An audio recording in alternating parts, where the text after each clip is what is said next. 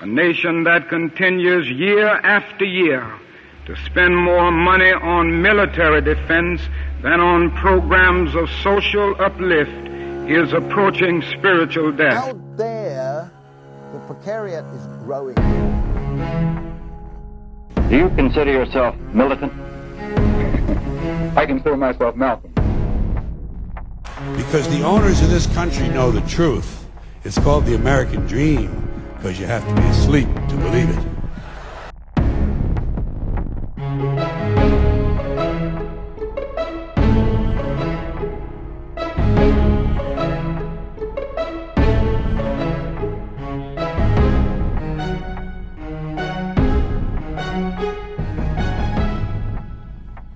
What's up, people? Welcome back to a special 4th of July edition of the Precariat Podcast. I've been gone for a while, but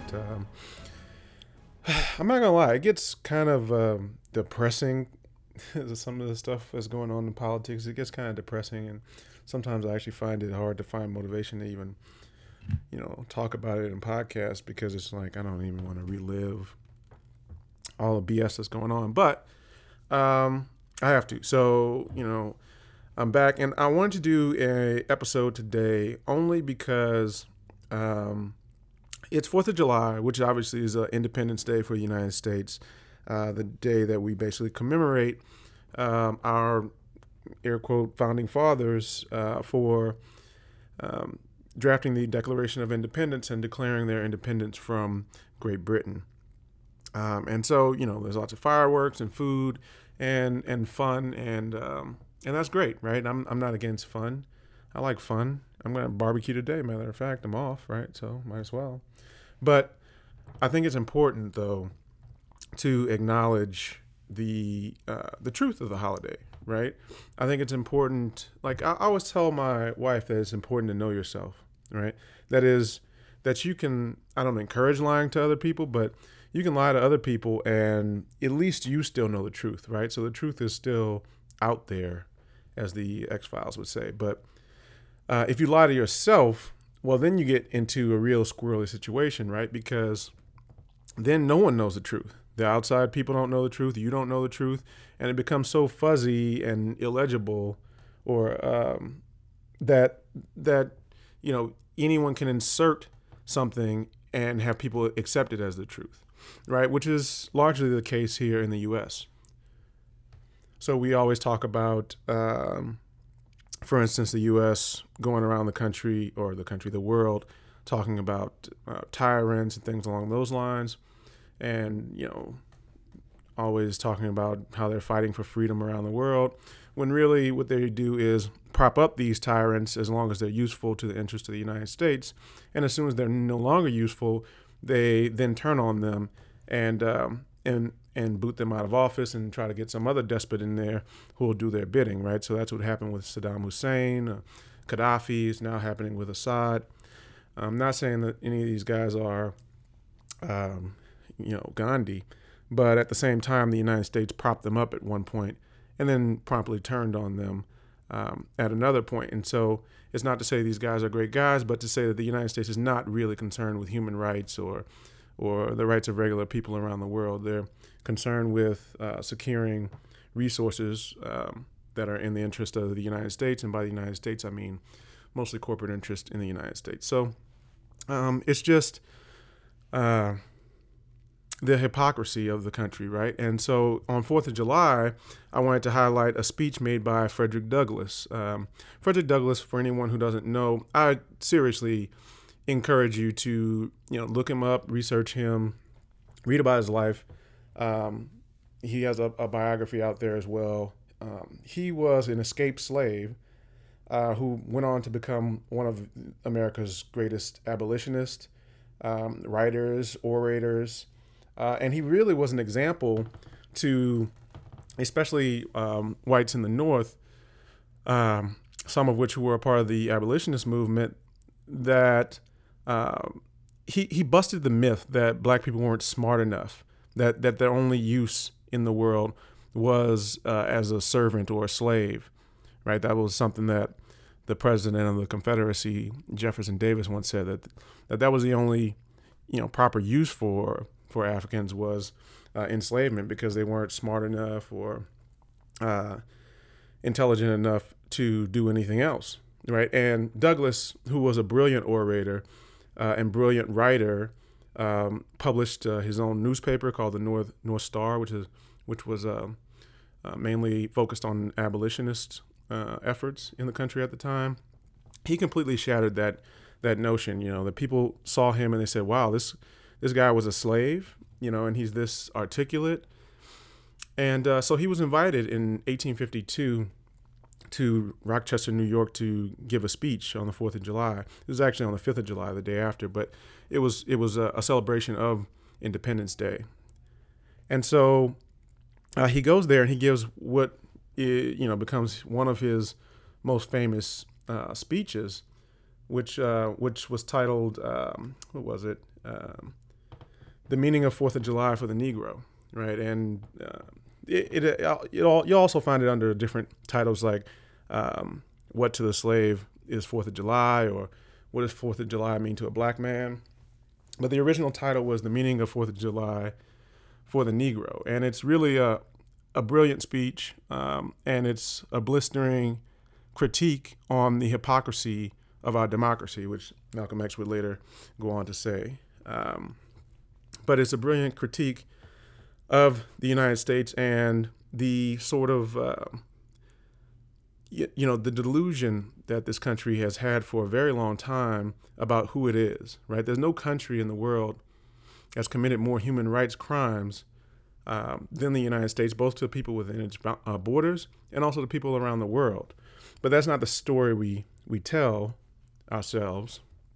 As I once heard someone say, history is written by the victors, right? So whoever is in power at the end of the day writes the history that they want to be told, right? So, you have to think about the fact that, the Declaration of Independence, written in 1776, at the same time that these guys were talking about, we hold these truths to be self-evident, that all men are created equal, that they are endowed by the Creator with certain inalienable rights, that among these rights, life, liberty, and the pursuit of happiness. At the same time that they are writing these words, there's also millions of people enslaved in the United States. Okay. So, it's just hypocrisy of the highest order. And then these same men would go on to write black people into the Constitution as 3/5 of a person, of a human being. So this is the type of mentality that Douglas is calling out. And I'm going to play, obviously the speech was in 1852. We don't have a recording of it, but we do have, there's several prominent people who really every year recite the speech. I know James Earl Jones has done it, I think, but the one I'm going to play today for you is Danny Glover. All right, Danny Glover does a rendition of the speech that Fredrick Douglass gave on July 5th, 1852 in Rochester, New York. And I just implore you to listen to the words and listen to how poignant they are to today, right? Douglas is talking about the United States going around the world and talking about tyrants while at the same time being tyrannical at home. He's talking about celebrating these holidays that ring hollow to many people in the country because they don't get any of the benefits from the accomplishments that these holidays purport to celebrate. And a country where the very ethos of the country is really a farce, right? The farce of American exceptionalism, that we're the chosen people and that Americans are the most innovative, smartest, hardest working people in the world, that we are, as politicians often put it, the indispensable nation. Well, if we're indispensable, what does that make all the other nations? Okay, so this is what Douglas is calling out. American exceptionalism and the lies that we tell ourselves under that ethos, when really American exceptionalism is just, if you were telling the truth, it's exploitation. It's really exploitation disguised as exceptionalism. So if America ever had a real ethos, it would be American exploitation, right? Exploiting people at home, exploiting people abroad, exploiting people wherever they can. And so I'm, not the orator that Fredrick Douglass was, so I'm not going to talk much longer. Everybody enjoy your holiday. I know it's hilarious to say after that little diatribe, but enjoy your holiday, enjoy your time with your family, enjoy your time off, be safe out there. I really do want everybody to enjoy this time, but at the same time, I think it's important that we acknowledge the truth. It would be disrespectful to those people who had to suffer through that to just celebrate this holiday as if it's as if this is really the truth. It's great that we can do it. I'm glad we can do it. But at the same time, we need to acknowledge those who had to suffer through the worst of the tyrannical regime that has been the United States government. So, with no further ado, Fredrick Douglass, with one of his more famous speeches, what is 4th of July to a Negro?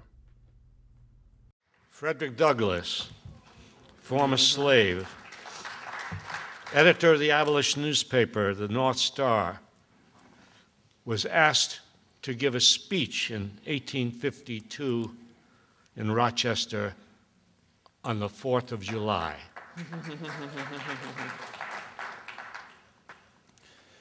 Mr. President, friends and fellow citizens, he who could address this audience without a quailing sensation has stronger nerves than I have. I do not remember ever to have appeared as a speaker before an assembly more shrinkingly, nor with greater distrust of my ability than I do this day. A feeling has crept over me quite unfavorably to the exercise of my limited powers of speech. Fellow citizens, pardon me. Allow me to ask, why am I called upon to speak here today? What have I or those I represent to do with your national independence? Are the great principles of political freedom and the natural justice embodied in the Declaration of Independence extended to us? And am I therefore called upon to bring our humble offering to the national altar and to confess the benefits and express devout gratitude for the blessings resulting from your independence to us? Would to God, both for your sake and ours, that an affirmative answer could be truthfully returned to these questions. Then would my task be light and my burden easy and delightful. But such is not the state of the case. I say it with a sad sense of disparity between us. I am not included within the pale of this glorious anniversary. Your high independence only reveals the immeasurable distance between us. The blessings in which you this day rejoice are not enjoyed in common. The rich inheritance of justice, liberty, prosperity, and independence bequeathed by your fathers is shared by you, not by me. The sunlight that brought light and healing to you has brought stripes and death to me. This 4th of July is yours, not mine. At a time like this, scorching irony, not convincing argument, is needed. Oh, had I the ability and could reach the nation's ear, I would today pour out a fiery stream of biting ridicule, blasting reproach, withering sarcasm, and stern rebuke.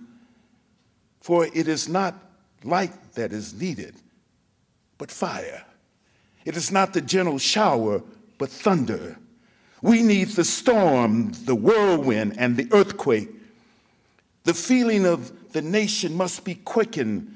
The conscience of the nation must be roused. The propriety of the nation must be startled. The hypocrisy of the nation must be exposed, and his crimes against God and man must be proclaimed and denounced.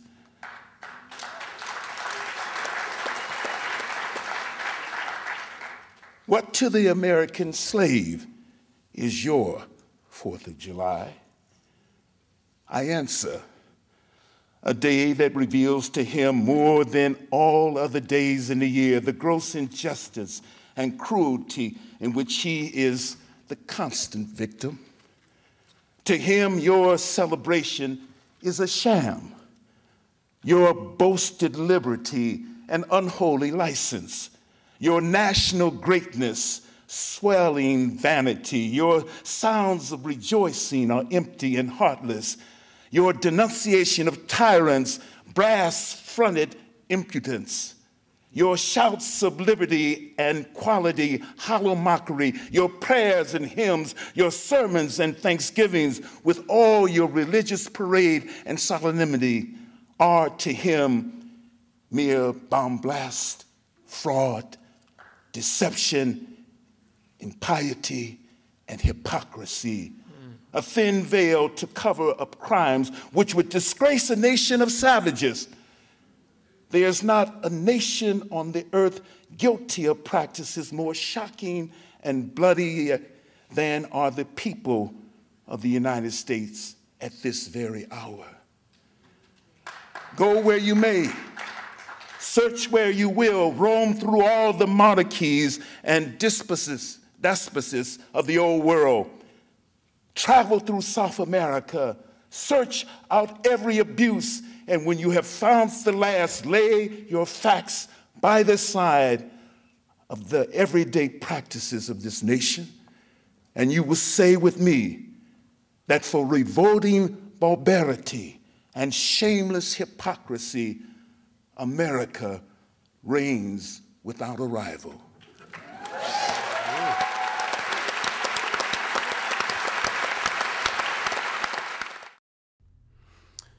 Wow. So that was Fredrick Douglas. What is the meaning of 4th of July to the Negro? And like I said, amazing orator, amazing writer. Just that last line where he says, when it comes to the revolting barbarity and shameless hypocrisy, America reigns without a rival.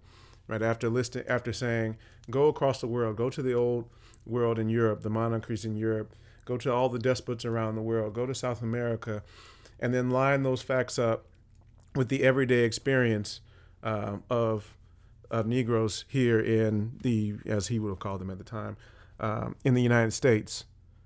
And, you know, at that point, if you objectively lined up those facts, you would see that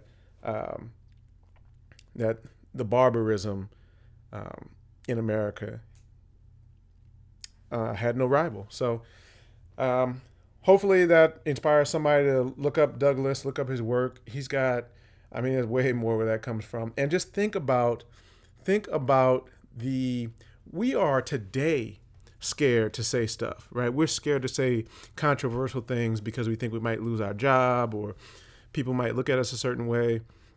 And that's just like on social media and stuff where people can't even actually touch us. Imagine a black man in 1852 leveling this kind of blistering critique of America on a consistent basis. This was not just a one-off speech, right? He did this all the time and wrote about it all the time in books and in his newspaper, the North Star. So just a remarkable human being. He could have, after escaping slavery, just, you know, tried to, you know, make his own way and relax and, you know, try to live a decent life. But instead, he dedicated the rest of his life to freeing the rest of the slaves. So a remarkable human being. I encourage you all to look him up. And I encourage you to also think about what Independence Day truly means and what America truly stands for. And I'm not saying it's exactly the same today, but it's pretty much the same today. So I hope you guys enjoyed that. If you guys are enjoying the podcast, please leave reviews. Like, I can't tell you, like, that is the most important thing if you want to keep this podcast going, is to leave reviews and share it with your friends, wherever you can, whether it's on social media or just word of mouth. But more importantly, leave reviews, encourage others to leave reviews. That's how you move up the iTunes charts. So thanks, everybody. Enjoy your holiday weekend. And also, I have another podcast that's going to come out probably in the next couple of days, and it's going to be, I've been working on it for a while. It's going to be on climate change, and it's really going to, I think it's going to be really good, and it's going to open a lot of people's minds to things that maybe they haven't thought about very much. So keep your eyes out open for that. But other than that, share the podcast, review it, whatever. But enjoy your 4th of July, and be safe.